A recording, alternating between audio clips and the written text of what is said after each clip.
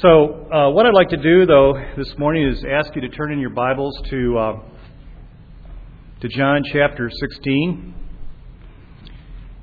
And this verse is primarily the jump-off verse for my message today. Steve thought after he reviewed my message that maybe we should break it out into two sermons, but I only have enough confidence to do one. So, and I appreciate your patience. John 16, verse 7, John 16:7. And Jesus is speaking to his disciples, and he says this. He says, "But I tell you the truth, it is to your advantage that I go away, for if I do not go away, the Helper will not come to you. But if I go, I will send him to you." Let's go to the Lord in prayer right now. Our gracious Heavenly Father, we just give you praise and honor and glory this morning. Everything that we do and say this morning, we want to be to your benefit, to your glory. Father, we're worshiping you. We're attributing worth to you because you are worthy of it. And Father, we look at this verse and we see that you are so compassionate, so loving and kind to us that you didn't want to leave us as orphans when you left the earth. That you promised the Helper, the great Holy Spirit, to be with us, Father. To empower us, Father, so that when you left, Jesus Christ is living in each one of us who knows you intimately. And so, Father, I pray that your word would pierce our heart. I pray that we would get it right, Father. And I pray that if there's anybody here who doesn't know Jesus in an intimate way, that is not in a position to claim him as their Savior and their Lord, that they do so today before they leave the building. And we give you all the praise and honor in Christ's name. Amen. Well, I feel kind of like the old preacher that said, in my message, I'm actually sitting on the front row preaching to myself. Because, this morning is a topical message, and I learned these particular concepts over 40 years ago. And the name of my message is called How to Walk in the Spirit. And when I discovered this particular concept 40 years ago while I was in college, I was really floundering in my faith. I'd been brought up in the church by a godly mother and by some very godly influences that were able to help steer me and direct my path. God used them in some mighty ways. But in college, you go to a secular school and sometimes they kind of get you off path. They get you to think about some other things that are not really God-honoring. They're more secular in nature. And so I thought maybe there wasn't very much to the faith until somebody got a hold of me and shared with me the power of Christian living. And so the name of this passage or this sermon is going to be How to Walk in the Spirit. Now, I don't know about you, but I think most of us would want to do things right if we were told how to do them. Okay? And I'm kind of a laundry list kind of person. If you give me like a list of 10 things, I can do them because I can kind of check them off, And I'm real good at doing that. Now, there's other people in this room, primarily engineers like Dirk and Darren and Ray in the back there. They figured these things out ahead of time, But I'd rather, Dirk, you figure these things out first and you tell me how to do it, and I'll do it, okay? I'll go ahead and follow your instructions. I'm pretty good at doing that. And so we're going to give you kind of a laundry list at the end of things to do, how to walk in the Spirit. And my goal this morning is to as we go through the Scripture, is to learn a little bit more about the Holy Spirit and His ministry, what we call His agency. That's an old term, His agency, for what He does and how He works effectively in our lives to produce fruit and holy living. So, it's a three-part message, naturally. Every sermon's got to be three parts, right? Part one is the Holy Spirit in action. And what I'd like you to do is go back to the book of Acts here for a second. We're going to kind of do a little review of what Darren talked about, what he read from the Scripture here, Acts chapter 2. And we're going to see the Holy Spirit in action this morning. And I asked my group, my flock, to pick out 10 things that they see that the Holy Spirit was responsible for doing. So evidences of the Holy Spirit, as it were, on this day of Pentecost. And so what we want to do is kind of run through those things very, very quickly. We'll not spend a lot of time on them, but I think they're significant. Because, you see, it's in the details that we understand the working of the Holy Spirit in the church and in our lives. And so look at chapter 2, and we'll start out with verse 4. We see that the Holy Spirit fills the believers that were assembled at that point, and they are evidencing the power of the Holy Spirit by speaking in other tongues, and these are known tongues. I believe that there was an evangelistic purpose behind why the Holy Spirit decided to go ahead and give them this gift, because there were other people in town from different countries that needed to hear the gospel in their own language. And they were amazed. And so the power of the Holy Spirit came upon these believers. They began to speak in other tongues, known languages. And then in verse 14 we see Peter stand up. And Peter is speaking with great power and great conviction. And he's very fearless. In fact, if you think about it, 40 days before Peter spoke, what had happened? Christ had been crucified. The disciples were scattered. It appeared like the great movement was over at that point. But of course, Christ returned, showed himself, and then promised that they would be indwelled with power from the Holy Spirit. So he speaks with great conviction. We're not going to go over his sermon, but we will bring your attention to verse number 23. He is so powerful and so confident and filled with the Holy Spirit at this point, he actually tells his Jewish brethren, "You're the one that killed the Messiah. You crucified the one that was brought to you. You nailed to a cross his hands. You're the godless men that did this." What fearlessness. Unbelievable. He's speaking to these people that crucified the Lord just days before. And so as we go through this, we go down to verse number 37. We find that the Holy Spirit convicts these people. They are pierced in the heart. They are coming under great conviction that they did in fact crucify their Savior, their Messiah. And they say, "Brethren, what should we do? How can we possibly change this terrible wrong?" And in verse 38, Peter says to them, "Repent." Now, I like that, because one of the things that I've been brought up with is kind of a mishmash, kind of a squeaky, squishy gospel that says, God's got a wonderful plan for your life, which He does. But I like this particular approach because he says, first of all, he says, "You've sinned. You've crucified the Messiah. It's time for you to repent. You need to turn from your sin, turn from your wicked way, and be baptized, and then receive the Holy Spirit." Verse 41 says, "Then those that received the word were saved." 3,000 people at one time. The Holy Spirit affects His work in those people's lives, and they are truly saved. Now, it wasn't just a bunch of people just raising their hand, saying, "Yeah, I want Jesus as my Savior. Don't know about Lord, but I want Him as my Savior." Okay? Because after verse 42, we begin to see the fruit of repentance in these believers' lives. What happens? Well, here's what happens in verse 42. They continually devote themselves to the apostles' teachings, to fellowship, and to breaking of bread, and to prayer. They're starting to sit underneath their preachers. They say, "I can't get enough of this." They say, "I need to hear the word preached. This is different." They begin to have great fellowship together. They have a love to want to assemble together.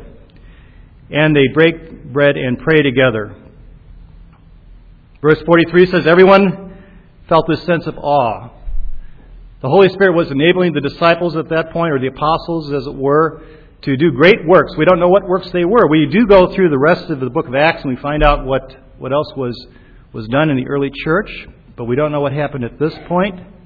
But they had this sense of awe, this sense of wonderment, that something special has happened in our town. Something wonderful has happened in my life. And I want to go ahead and I want to continue to stay under the apostles' teaching and have fellowship and have the breaking of bread, have our meals together. And here's something else that happened. This is really remarkable. Verse 44 says, "And they were considering that all things they had together they held in common, and began selling their property and possessions for anybody who was in need." It was kind of like this. Let's say Thomas meets John on the streets of Jerusalem and says, "John, you weren't at temple the other day." And John says, "Well, my chariot's in the shop. I wasn't able to get there, And Thomas says, "Well, here's the keys to mine. Just take mine. And matter of fact, don't just use it. You can have it. I don't need it. Take my chariot." I don't know if they had chariots. Did they have chariots, Darren? I don't know in those days. But I do know this, that people were there giving of their abundance. Nobody had to make them. There was no state. There was no welfare state to make them do these things. It was the church reaching out to one another. Those are fruits of repentance, where they're willing to give from their wallet, from their checkbook, from their pocketbook, or whatever. Verse 45 or 46 says this. It says, day by day they continue with one mind in the temple and breaking bread from house to house, and they were taking their meals together with gladness and sincerity of heart. Now, here's what I see about Rock Valley Bible Church. We're doing the same thing. These people went to church. They went to temple. But they also had small groups. They had flocks. You see? They had flocks.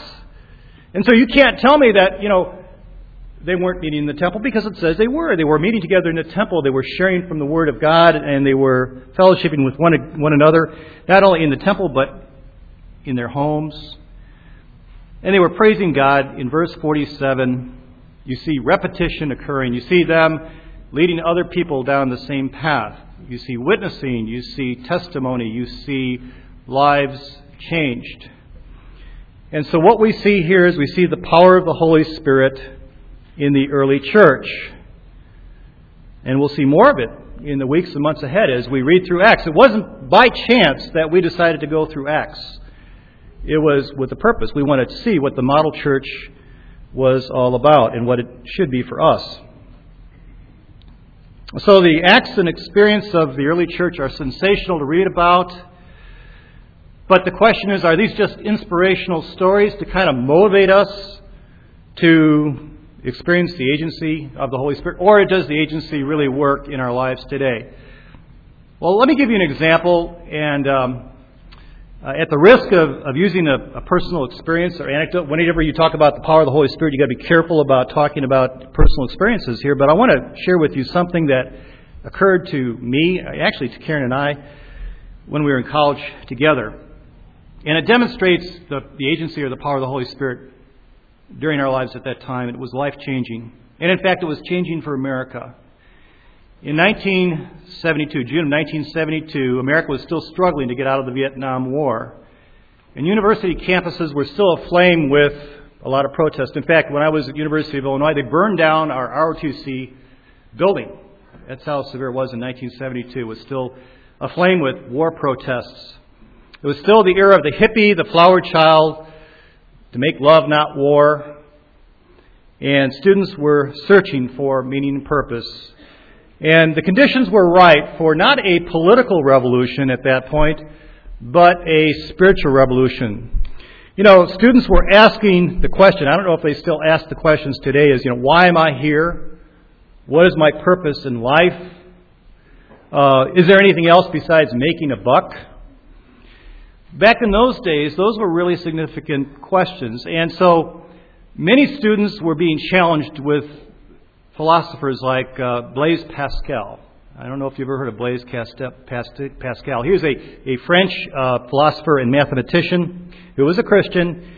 And he said this. He said that there is a God-shaped vacuum in the heart of every man which cannot be filled by any created thing, but only by one God, the Creator, made known by Jesus Christ.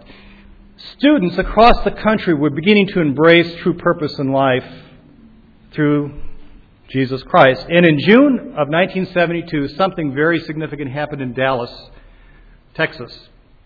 And that event was described as one of the most significant Christian events to happen since the day of Pentecost. That was Christianity Today that said that. And there were some other publications that made such a claim. But that event was known as the International Student Council on Evangelism. Has anybody here ever heard of the International Student Council on Evangelism? How about Explo 72? Bonnie, I think you've heard of Explo. There's a few people that heard of Explo 72. Explo 72 attracted over 180,000 college students and lay people for the purpose of doing worldwide planning to fulfill, and this is the theme, fulfill the Great Commission in this generation. The Great Commission in this generation. And through strategic planning, training, and going out in the field, this generation was hungry to make an impact for Jesus Christ. And during those weeks that we were down in Dallas, Texas, the entire city of Dallas was canvassed with the gospel of Jesus Christ. And, in John 14:12, Jesus talks about, he who believes in me will do greater things than I do. Now, if you think about that verse, what's greater than raising the dead? Well, there was something greater. Now, he talked about it numerically. And so the question is, was Explo 72 really an example of the moving of the Holy Spirit? A modern-day revival among college students. Well, let's talk about some of the impact. I know there were thousands of young people that were impacted to go into full-time Christian service. And 1972, that Explo 72 was actually the brainchild of Campus Crusade for Christ President and founder Bill Bright. Anybody ever hear of Bill Bright? Okay. We had a chance to spend time with Bill and Bonette Bright one time on a cruise. It was a wonderful time and experience together. But Bill Bright was a businessman. He was kind of like me. He didn't have a lot of theological background. He didn't go to Wheaton College, I don't think. Which, nothing wrong with Wheaton College, Darren. I'm picking on Darren over here. Or Trinity. Okay, nothing wrong with Trinity either. He wanted to see young people won to Jesus Christ, is what he wanted. And he had this vision that he could see, with God's help and the Holy Spirit, he could see the Great Commission completed in our generation. So what he did is he took the founder of Explo, or the director of Explo 72, Paul Eshelman was his name, and he challenged Paul Eshelman to come with some kind of a device, some tool to take the momentum of Explo 72 and bring that message to the world. And so, after a number of years of planning and working together, a film called The Jesus Film was created. Now, how many of you have ever seen The Jesus Film? Yeah, a lot of you have. Now, let me talk to you about The Jesus Film and how the Holy Spirit used that particular film. It was one of the most powerful evangelistic tools ever known. And in fact, to this date, there were over 1,000. There's been over 1,049 languages it's been translated into in 228 nations. And the number of people who have viewed it to date, now this is by record, 6 billion people have seen the Jesus Film. That's unbelievable. In our book that we went through with David Platt's book, we were talking about the unreached people in the world. Well, one of the greatest inroads to the gospel of Jesus Christ was the Jesus Film. Now, I'm not here to lift up Bill Bright or Campus Crusade, because, many of you can testify of how the Holy Spirit has worked through a ministry of your own, like Farms, or First Love International, or LRI, some of these other things that we've seen where the Holy Spirit has worked in miraculous ways. And I've sat on boards where I don't know where the money came from. I don't know where the souls came, but God brought great victory, and His Spirit moved. But the gospel is about experiencing the transforming power of Jesus Christ. Each and every day can be an exciting adventure for the Christian who knows the reality of being controlled, filled and empowered by the Holy Spirit, and who yields to His gracious control. It's an exciting adventure. But we do have some problems. We have difficulties. And Darren, in his prayer, I was listening very carefully to your prayer, Darren. You talked about some of the dysfunction in the church in the Old Testament. Yes, they had dysfunction there in the church. They did. Just as we have dysfunction today. Now let's talk about some of this dysfunction, because one of the things that we see is that there's conflict going on between the power of the Holy Spirit and the power of the flesh. And Paul talks about it. If you turn to Galatians chapter 5, verses 16 to 17, we'll talk a little bit about this. He describes this difficulty. And he says this, Galatians 5, 16 and 17, he says, "But I say, walk by the Spirit, and you will not carry out the desire of the flesh. For the flesh sets its desire against the Spirit, and the Spirit against the flesh. For those are in opposition to one another, so that you may not do the things that you please." So you've got flesh against spirit. Old nature against new nature. The old nature, the flesh, doesn't go away. It's still there. It still rises up like an ugly sore in the believer's life, in the Christian's life, in the church life. But there is a remedy. There's a cure for this old nature, for this flesh, and it's in the first line. Paul says, "But I say, walk by the Spirit, and you will not carry out the desires of the flesh." Walk by the Spirit, and you will not carry out the desires of the flesh. That's the remedy. Walking in the Spirit or by the Spirit. Walking day by day. Walking in the Spirit. How is that done? Well, here's another part that we will spend time talking about. And that's in 1 Corinthians chapter 3, verses 1 through 3. Another conflict that we see.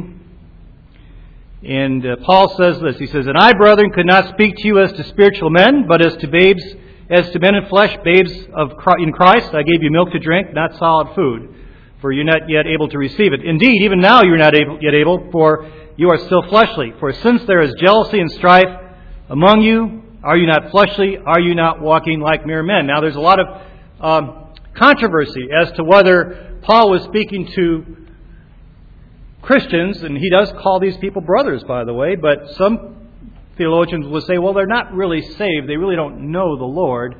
I'll leave it up to you to decide. But one of the things that we clearly see here is that you can't be walking in the Spirit and walking in the flesh at the same time. It's impossible. There's a conflict going on there. Now, the question is, why is this conflict occurring?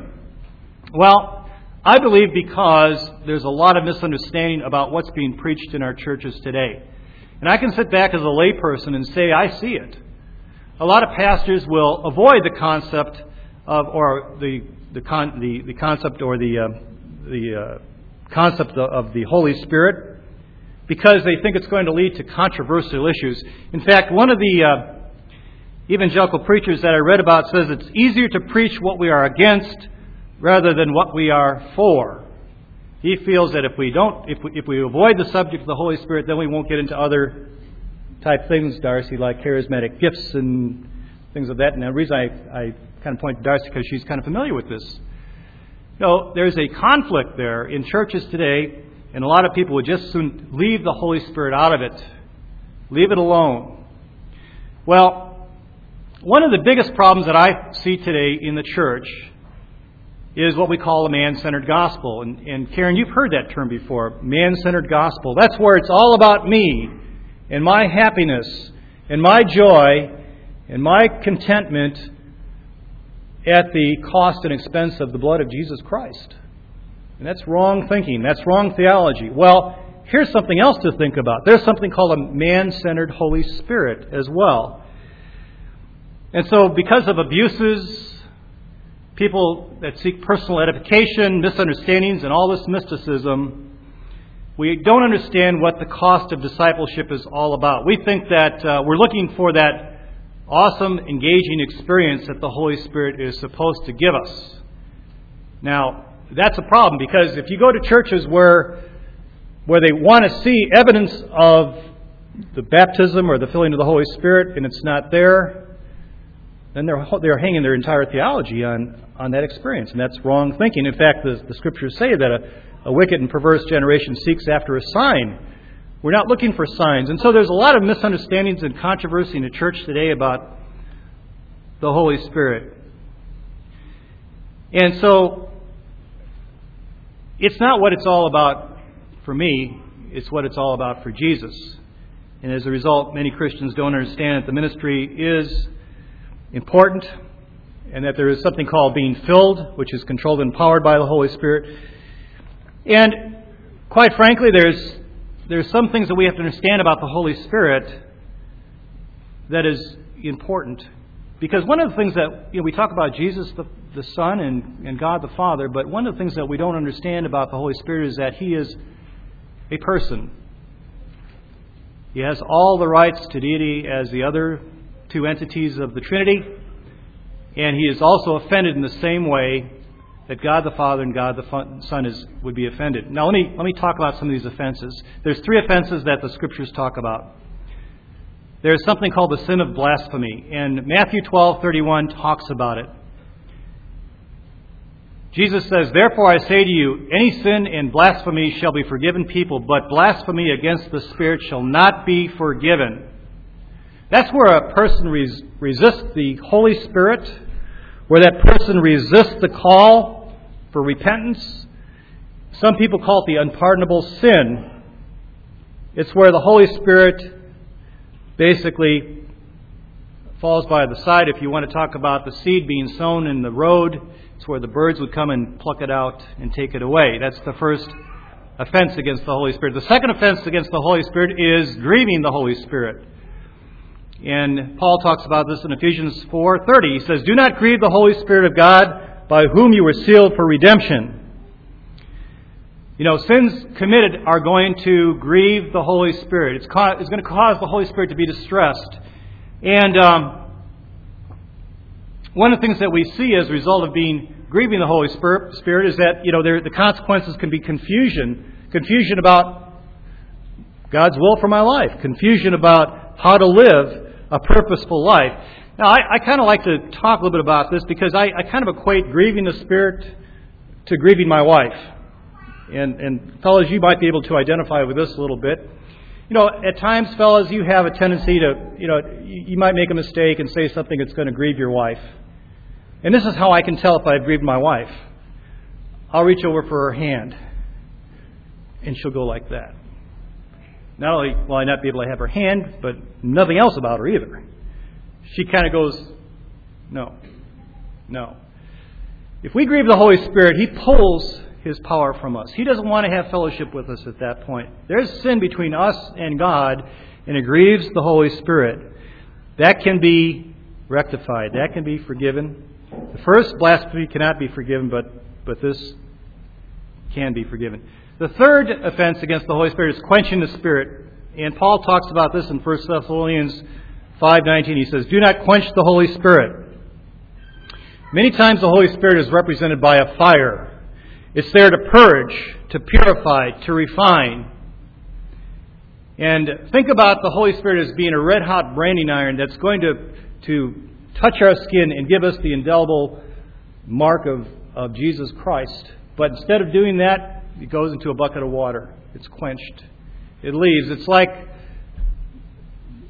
gone, completely gone. And His agency is withdrawn from us completely. He has no influence over us at that point. Is it possible for that to happen to a Christian? Yes, it is. In fact, there's the name Ichabod that is used in the Old Testament. Ichabod, the Spirit and the glory is gone.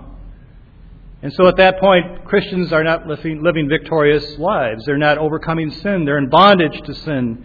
And the evidences are all around us today. The experience of people living in carnality or not walking in the Spirit, legalistic attitudes, impure thoughts, jealousies, guilt, worry, discouragement, critical spirit, frustration, aimlessness, fear, ignorance of spiritual heritage, unbelief, disobedience, loss of love for God, for others, poor prayer life, no desire for Bible study. And many of these fleshly attitudes we're talking about are transferred to the church, and as a result, we wonder why we have little impact on our society today. It's because those in the church are not walking in the Spirit, they're walking in the flesh. They're walking in the flesh. And many times they're in bondage. We have to realize that the individual who professes to be a Christian but who continues to practice sin of walking in the flesh may not be a Christian at all, according to Ephesians 5:5. And of course, if you turn there, it says, "For this you know that those who continue in immorality or impurity or covetous men don't have any part in the kingdom of God." I have a little story to tell you about this. Recently, I went to a funeral. One of my grammar school buddies passed away, and I saw it. He lived down in Kirkland, Illinois over here, and I hadn't seen this man in 47 years. So I prayed to God, and I asked Him to show me who I could minister to as I went to that funeral. Went to the funeral, looked in the casket. I didn't recognize that individual because I haven't seen him since 1966. Now, some amazing things happened at the funeral that I'm not going to have time to talk about today, maybe some point in the future, but there was one thing that happened that was really significant in my life. When I got back home, I texted a friend of mine. And this friend of mine had grown up with us in that grammar school. In fact, he had been in my church group, grown up in the church with me. We had served together in the military, been in business, in and out of business together for many years. And I gave him the bad news. I said, Rex died. And his question to me is, well, whose funeral are they going to go to next? Is it going to be yours, Phil, or mine? And I texted him back and I said, well, I don't know whose it's going to be, but I'm ready. Are you? Well, of course, if I asked him he's ready, he texted me back. He said, you've got to be kidding me, right? And I said, no, it's a serious question. Are you ready? And he said this. He said, well, we settled that when we were 11 years old. What we did is we walked an aisle together. We were baptized at the same time, and we claimed Christ at that time. But since those days, my friend has not lived for the Lord. He's lived in immorality. He's lived apart from Christ. If they were to try to convict him that he was a Christian, they wouldn't find any evidence of it. And I directed him to passages like Matthew chapter 7, where Jesus says, well, some will say to me, Lord, Lord, we've healed in your name, we've prophesied in your name. And he says, depart from me, I've never known you. You see, there's no fruit of repentance in that friend's life. And we interact, and for the first time he was honest about his condition. And I praise God for that. But that was to the death of a friend. Now, we have to be careful when somebody says that they're a Christian, that they go to church, that they may have walked the aisle or been baptized or raised a hand in a service or been to a Billy Graham crusade or whatever. We have to be careful whether we see fruits of repentance in that person's life. We can't automatically assume that they're in Christ, in Jesus Christ. Because if they are in Jesus Christ, we're going to see the fruit of repentance. We're going to see the fruit of growth. Part 2, the Holy Spirit is our helper. So we talked about a little bit of the negative, what's going on in the church today. Well, what's positive about what's happening with the help of the Comforter, the Holy Spirit? And there's 4 or 5 different important questions that we need to cover with regard to who the Holy Spirit is. Well, who is the Holy Spirit? Well, it's those of you who've been around church for a period of time know who the Holy Spirit is. He's the third person of the Trinity, co-equal with God the Father and God the Son. Now, it's interesting to note that in the Old Testament, there's really only 17 passages that refer to the Spirit of the Lord. 17. That's it. 17. In the New Testament, there's many passages that refer to the Spirit of the Lord, and we'll talk about that in a minute. Another question is, why did He come? There's at least 5 reasons why He came. His mission, His number one mission, is to glorify Christ, not the believer. Did you get that? Glorify Christ, not the believer. He's not here to glorify us or what we do. Okay? In John 16:14, He says this. He says, He will glorify me, for He will take of mine and will disclose it to you. The Holy Spirit will glorify me because He's going to take from me and disclose it to you. In other words, He's going to give us the mind of Jesus Christ. When we start out by saying, it's important that I leave, because if I don't leave, you're not going to get the Holy Spirit. But if I go away, I'm going to send the Helper to you. See, Jesus knew that He would only have a small impact on those around Him, but the Holy Spirit indwells every single believer. And that's important to know, because now we have the mind of Christ. Just like Jesus Christ was right here with us today, standing right next to us. He came to glorify Christ. He came to lead us into all truth. John 16:13 says, But when He, the Spirit of truth, comes, He will lead you into all truth. Notice He is called the Spirit of truth. We'll know the difference between right and wrong. Now, when we say all truth, we don't mean everything there is to know out there about everything, do we? Jesus is just referring to those things that pertain to Him. It's not general truth. It's very specific truth. Another one, He came to inspire men to write the Bible. 2 Timothy 3:16 and 17. We know about that. Number 4, He convicts men of sin and draws us to Christ. The old Puritan saying was that the Holy Spirit quickens men to receive the gospel of Jesus Christ. Quickens men. In other words, changes that heart and gives them the capacity to respond. It's only by the Holy Spirit. I like the way a lot of authors say it. Man just doesn't jump on the salvation bicycle and start pedaling. Right? The Holy Spirit has to quicken men's heart. Has to draw him to Himself. In John 3:5 it says, Truly, truly, I say to you, unless one is born of water and the Spirit, he cannot enter into the kingdom of God. And so we saw that in Acts chapter 2. The Holy Spirit quickened or drew those 3,000 people to Himself. He also gives us the power to live and share the abundant life. And if I ask you to turn to Acts 1:8, you probably don't need to turn there. You probably know it already. It says this, "But you shall receive power when the Holy Spirit has come upon you, and you shall be my witnesses in Judea, Jerusalem, and Judea, and Samaria, and to the remotest parts of the earth." So He gives us the power to witness. And by the way, that power to witness is the same Pentecostal power that we saw in Acts chapter 2. The same Pentecostal power. And we know this to be a fact because John 14:12, 16, and 17 says that if we ask anything according to His name, He'll do it for us. If we ask the Father, He will give you another helper, that He will be with you forever. Now, what's really interesting about this is that we see the Holy Spirit of the Old Testament different from the Holy Spirit of the New Testament. Now, what do I mean by that?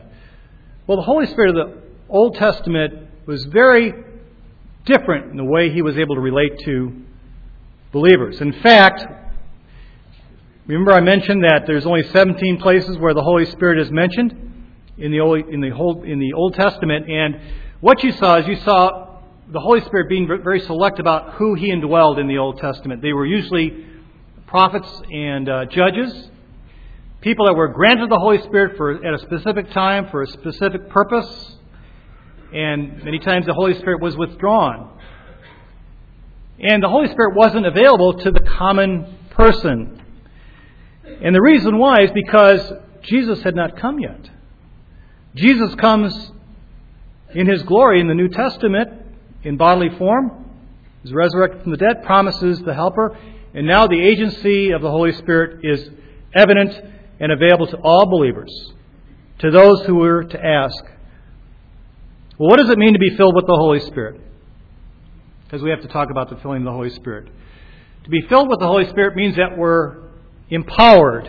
We're controlled and empowered by Jesus Christ Himself. Now, that's different from being indwelt by the Holy Spirit. When we come to Christ and confess our sins to Him and repent, and Christ becomes our Savior, we are indwelt by the Holy Spirit. We know that to be a fact. But though all Christians are indwelt by the Holy Spirit, not all Christians are controlled and empowered by the Holy Spirit. Why? Because of this flesh, old nature, new nature problem we have going on here.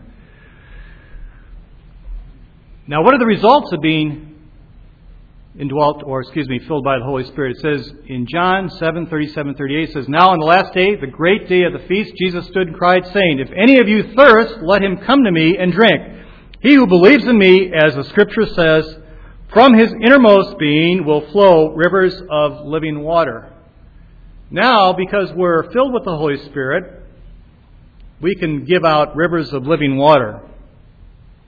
And we have power to witness. That's the important thing I see here. When I understood the ministry of the Holy Spirit, back when I was in college, I understood what it meant to be indwelt by the Holy Spirit and filled by the Holy Spirit. I began to see things in my life change like you couldn't believe. I began to have purpose in my life. The purpose was to glorify Christ in all that I said and do. I saw people won to Christ. People that were coming to Him and repenting. And I believe that when you're filled with the Holy Spirit, you'll have the confidence to witness for Jesus Christ. Not only will you have the confidence, but you'll see the results. You may not see it immediately, but down the road I believe that you'll see the evidence of the Holy Spirit working in people's lives. Now, other things that we see as a result of what happens when people are filled with the Holy Spirit. In Acts chapter 4, we'll see another 5,000 people converted. We'll take a look at Paul's missionary journeys and see what happened there. But in John 15:8, there's a more immediate promise to us. John 15:8 says this, "My Father is glorified by this, that you bear much fruit, and so prove to be my disciples." You see, the promise of the Holy Spirit to us will tell us or will show us that we will bear much fruit. We'll actually bear much fruit. We'll have the ability to bear fruit and prove to be God's or Jesus' disciples. And not only that, but we're expected to bear fruit. Now, the question is, what kind of fruit are we talking about? There's all types of fruit. There's fruit that you all have here. We see fruit in this body displayed all the time. Fruit of love and caring and hospitality and so forth. But one of the big elements of this idea of fruit is duplication. witnessing, talking to other people about Jesus. I really believe that that's a big part of our ministry. In fact, we're told to make disciples. We're not told to go out there and just to do good works, which are important to do. We're told to make disciples. And how do we do that? Well, we have to go out there and we have to open our mouth up. We have to go out there and witness. I love it when, and it's done in different ways. Like, Tom Wietek, he loves to give out tracts. I love to talk to people about Jesus. I'll talk to people about Jesus anytime, any place, anywhere. It doesn't make any difference where it's at. I'm not embarrassed to talk about Jesus. I hope you aren't. I'm not trying to build myself up here, but that's part of what we're supposed to do. But the idea of greater works is that we are able to duplicate ourselves by winning, building, and sending other people. Discipleship making process. It's the Holy Spirit alive and well in our lives. And our lives will overflow with the fruit of the Spirit. And I don't want to spend time going through that, but the peace, patience, kindness, loving, and joy, and all the rest that goes along with it. Now, one of the things about the Christian that's filled with the Holy Spirit is that they will start to experience changes in their life. Attitudes change. When the person is Spirit-filled, attitudes will change. What type of attitudes? Attitudes toward their spouse. Attitudes toward money. Attitudes toward their enemies. Attitudes toward their jobs. Attitudes toward past transgressions that people have done against the ability to forgive people. Their ambitions are redirected, relationships are changed, and we are living a new creation. In fact, if we are filled with the Holy Spirit, we will not be in bondage to those fleshly desires. But I say, walk in the Spirit, and we will not fulfill the desires of the flesh. Why are most Christians not walking in the Spirit? Well, quite frankly, I think a lot of people are not receiving this information. They're not hearing it from a preacher. But that information is important because the information shows us how to deal with sin, which we're going to talk about here in a little bit. They live in kind of a self-imposed spiritual poverty. Now last year, here's something else too. Last year when I preached about Jeremiah, I talked about two concepts. One was FOF and one was FOP. FOF and FOP. Do you remember what those were? Fear of failure and fear of people. All right? Remember, Jeremiah was afraid of people and he was afraid of failure. I'm going to give you another one. FOG. Fog. Fear of God. The reason why people aren't filled with the Holy Spirit is they're afraid of God. They're afraid that God's going to change their plans. But they don't realize that God has a greater plan for them than they have. It says in Ephesians 3:20, it says, "Now to Him that is able to do far more abundantly beyond all that we say or ask or think, according to the power that works within us." He's going to have a better plan. He may ask us to forfeit our American dream. And I'll be very honest with you folks, that was my problem. The reason why I was a holdout to the Holy Spirit much of my life is because I was scared to death of losing all that I had. When you live on commission for 30-odd years, you develop a little bit more confidence in God's faithfulness to you. But when you first start out, you think that poverty is just right around the corner. And you're fearful. You're fearful that you might not be able to afford your mortgage. And I've got all kinds of stories you've heard me tell about in times past. And so I just kind of held out in that one little area of finances, and that was enough to quench the Holy Spirit in my life. Where are you quenching the Holy Spirit in your life? Fear of God. Another fear of God is that He might ask us to do something impossible. But we have to understand that if He does, He may ask you to do something impossible. He's going to supply your needs. Philippians 4:19, "And my God shall supply all your needs according to His riches in Christ Jesus." All right. Last thing is that God might take all the fun out of our lives. Well, I guess it depends on what you call fun. Okay? When we're filled with the Holy Spirit, He redefines our idea of fun. I have never had so much fun as I had in the last 5 or 6 years coming here. You folks are fun to be with. You really are. I look forward we're having a elders meeting at my farm, in a couple weeks, and I'm looking forward to you guys coming out. We just have a great time. That to me is fun. Talk about things with the Lord. That's fun stuff. God changes our attitude. So we have no need to be in fear of God. F-O-G. Part 3, and we'll wind it up here. The Holy Spirit in our response. Now here's our call to action, folks. Our call to action. And there's two. I only have one in the notes, but there's really two calls to action here. The first call to action is the filling of the Holy Spirit. In order to walk in the Spirit, the first thing we have to understand is that we have to be filled with the Holy Spirit, controlled and empowered by the Holy Spirit. And there's several factors that will contribute to it, and I call it heart preparation. What you can do is you can call it anything you want. You can call it spiritual housekeeping, if you will. All right? And what that means is this, that we have to get our hearts right to be filled with the Holy Spirit. Here's where we start. Jesus said in Matthew 5:6, He says, "Blessed are those who hunger and thirst after righteousness, for they shall be filled," or satisfied. We have to have an intense desire to be hungry for righteousness and a thirst after it. We have to have this intense desire to have the Holy Spirit control every aspect of our life. And one of the biggest problems that we have in our churches today is that it's easy for us to go trust God in small ways and easy ways, but let's not talk about this other area that we have a problem with. That's kind of the holdout. That's the area that we're not going to want to surrender to Christ. Now, a big example of this is the idea of the rich young ruler. You probably remember that story. Jesus put His finger on that man's life and on his sin. Now, how he was grieving and quenching the Spirit at that point, because He said, sell all, give to the poor, come and follow me. Couldn't do it. He gained the world, but he lost his soul as a result of it. So the first thing we have to do is hunger and thirst after righteousness, heart preparation. Next, what we have to do is we have to confess and repent of our sin, according to 1 John 1:9.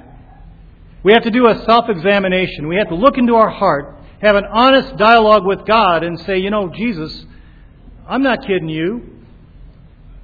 I'm a phony. I'm a hypocrite. I say one thing with the mouth, but my heart is not right before. I got to confess that before you. If we confess our sins, He is faithful and righteous to forgive us of our sins and to cleanse us from all unrighteousness. The other thing we have to realize is, David said in Psalm 66, he said, "If I regard iniquity in my heart, if I regard sin in my heart, the Lord will not hear me at all." You can pray all day long. If you regard sin in your heart before the Lord, He's not going to hear you. You have to confess it. That's the first thing you have to do. Then you have to be willing to surrender the control of your life to Christ, according to Romans 12:1 and 2, the idea of the living sacrifice. But now by faith, claim the fullness of the Holy Spirit. Claim the fullness of the Holy Spirit according to two things. Number one is His command. In Ephesians 5:8, he says this. He says, 5:18, he says, "Do not be drunk with wine, for that is dissipation, but be filled with the Holy Spirit." Do not be drunk with wine, for that is dissipation, or pointlessness, or an obstacle, but be filled with the Holy Spirit. We are commanded to be filled with the Holy Spirit. That's an act. That's a certain function that occurs. Be filled with the Holy Spirit. And we also do it according to His promise. God promises is that if we ask anything according to His will, He hears us, correct? He does. And He'll fulfill it. And 1 John 5:14 and 15 says this. "This is the confidence which we have before Him, that if we ask anything according to His will, He hears us. And if we know that He hears us, and whatever we ask, we know that we have the request which we have asked from Him." So we know that if God commands us to be filled, what's He going to do? If we do by faith, He's going to fill us. But we have to be willing to confess. So our call to action number one is to be filled with the Holy Spirit. Filled with the Holy Spirit. Confess your sin. Ask for Him to fill you with His Holy Spirit. All right. Now, here we are walking in the Spirit. But the question is, what happens when we sin? And this is a wonderful concept that I'm going to share with you that I learned 40 years ago. It's not my concept. It was actually created by Bill Bright. It's called spiritual breathing. How many of you ever heard of spiritual breathing? Can I see a show of hands? Okay, Bonnie, I know you have. You folks have. Spiritual breathing, exhaling the impure and inhaling the pure. Okay, it works like this. Exhale, you confess your sins. As soon as you become aware of your sin, the Holy Spirit will put His finger on your life and say, Phil Gusky, you're sinning in that area. Phil Gusky, you got to make that relationship with your wife right, which I had to do last night. Are we right? Okay, good. Phil Gusky, you got to confess that right away, because as soon as you start putting it off and stewing it, you're going to start walking in the flesh. Exhale, confess your sin, agree with God concerning that sin. Be specific about that sin. Now, I've seen people take this concept and go back years to people that they have wronged. Years ago, people that they had wronged went back, confessed their sin to these people. You know, Scripture says before you bring gift up to the altar, go to your brother. If he's got aught against you, go to him. Ask for forgiveness. Go back to those people. Confess your sin to them. Confess the sin to God. You know, that sin will grieve the Holy Spirit. And if we're not careful, we'll actually end up quenching the Holy Spirit. So then we don't want to eat milk anymore or drink milk. We want to have spiritual meat to eat. I really believe that the majority of Christians in our churches today kind of plateaued right here. You know, they just have what I call get by with religion. Just enough to kind of make them feel good on Sunday, but not enough to where they feel uncomfortable, where they got to go do some things that are going to be really stressful for them, like confess to other people, confess to one another, seek forgiveness, claim humility, go with hat in hand. So exhale. That's the first thing you got to do. Claim God's command according to 1 John 1:9. Second thing you need to do is inhale. And that's to appropriate or ask for the fullness of the Holy Spirit according to His promise that if we ask according to His will, He'll do it. All right, well, we're ready to finish up here, but one of the important things about walking in the Spirit is that we are filled with the Holy Spirit. I hope that you caught that it came through loud and clear. And again, I'm going to say what Paul said in Galatians 5:16, but I say, walk by the Spirit, and you will not carry out the desires of the flesh. Now, let me give you a little help here that you can use. And you know, in terms of fullness of the Holy Spirit, or being filled with the Holy Spirit, simply, and the fellow that was helping me with this concept years and years ago said, Phil, it's real easy. It's just praying to God. And I said, well, how do you pray to be filled with the Holy Spirit? He said, well, let me give you an example. He says, pray something like this. Lord, I acknowledge my sin. Fill in the blank to you. And as a result, I've taken control of my life. And as a result, I'm walking in the flesh. I'm not walking with you. I confess that to you. Father, please forgive me according to your command to confess in 1 John 1:9. And so, Father, forgive me. Now, fill me with your Holy Spirit according to Ephesians 5:18. And now walk by faith.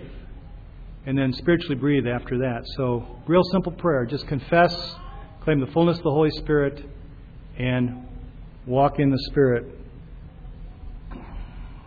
So there shouldn't be any confusion about how to live a Christ-centered, Christocentric, Holy Spirit-filled, sanctified life when we understand the concept of walking in the Spirit. So I would recommend you take those notes home, go over them again with your family, use that as kind of a field guide, as it were, to help you to be filled with the Holy Spirit and to walk in the Spirit. Let's pray.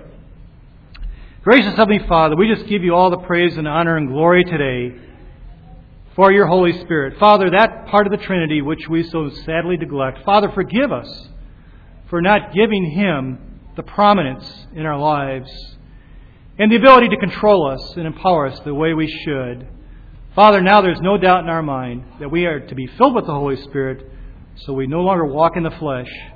Father, may we see great abundance in believers' lives in this group right here. May they be doing great things for God. May they jump on the task of fulfilling the Great Commission in this generation, Father. We love you, Lord. We ask you to be with us now as we go our separate ways. And we love you, Jesus. Amen.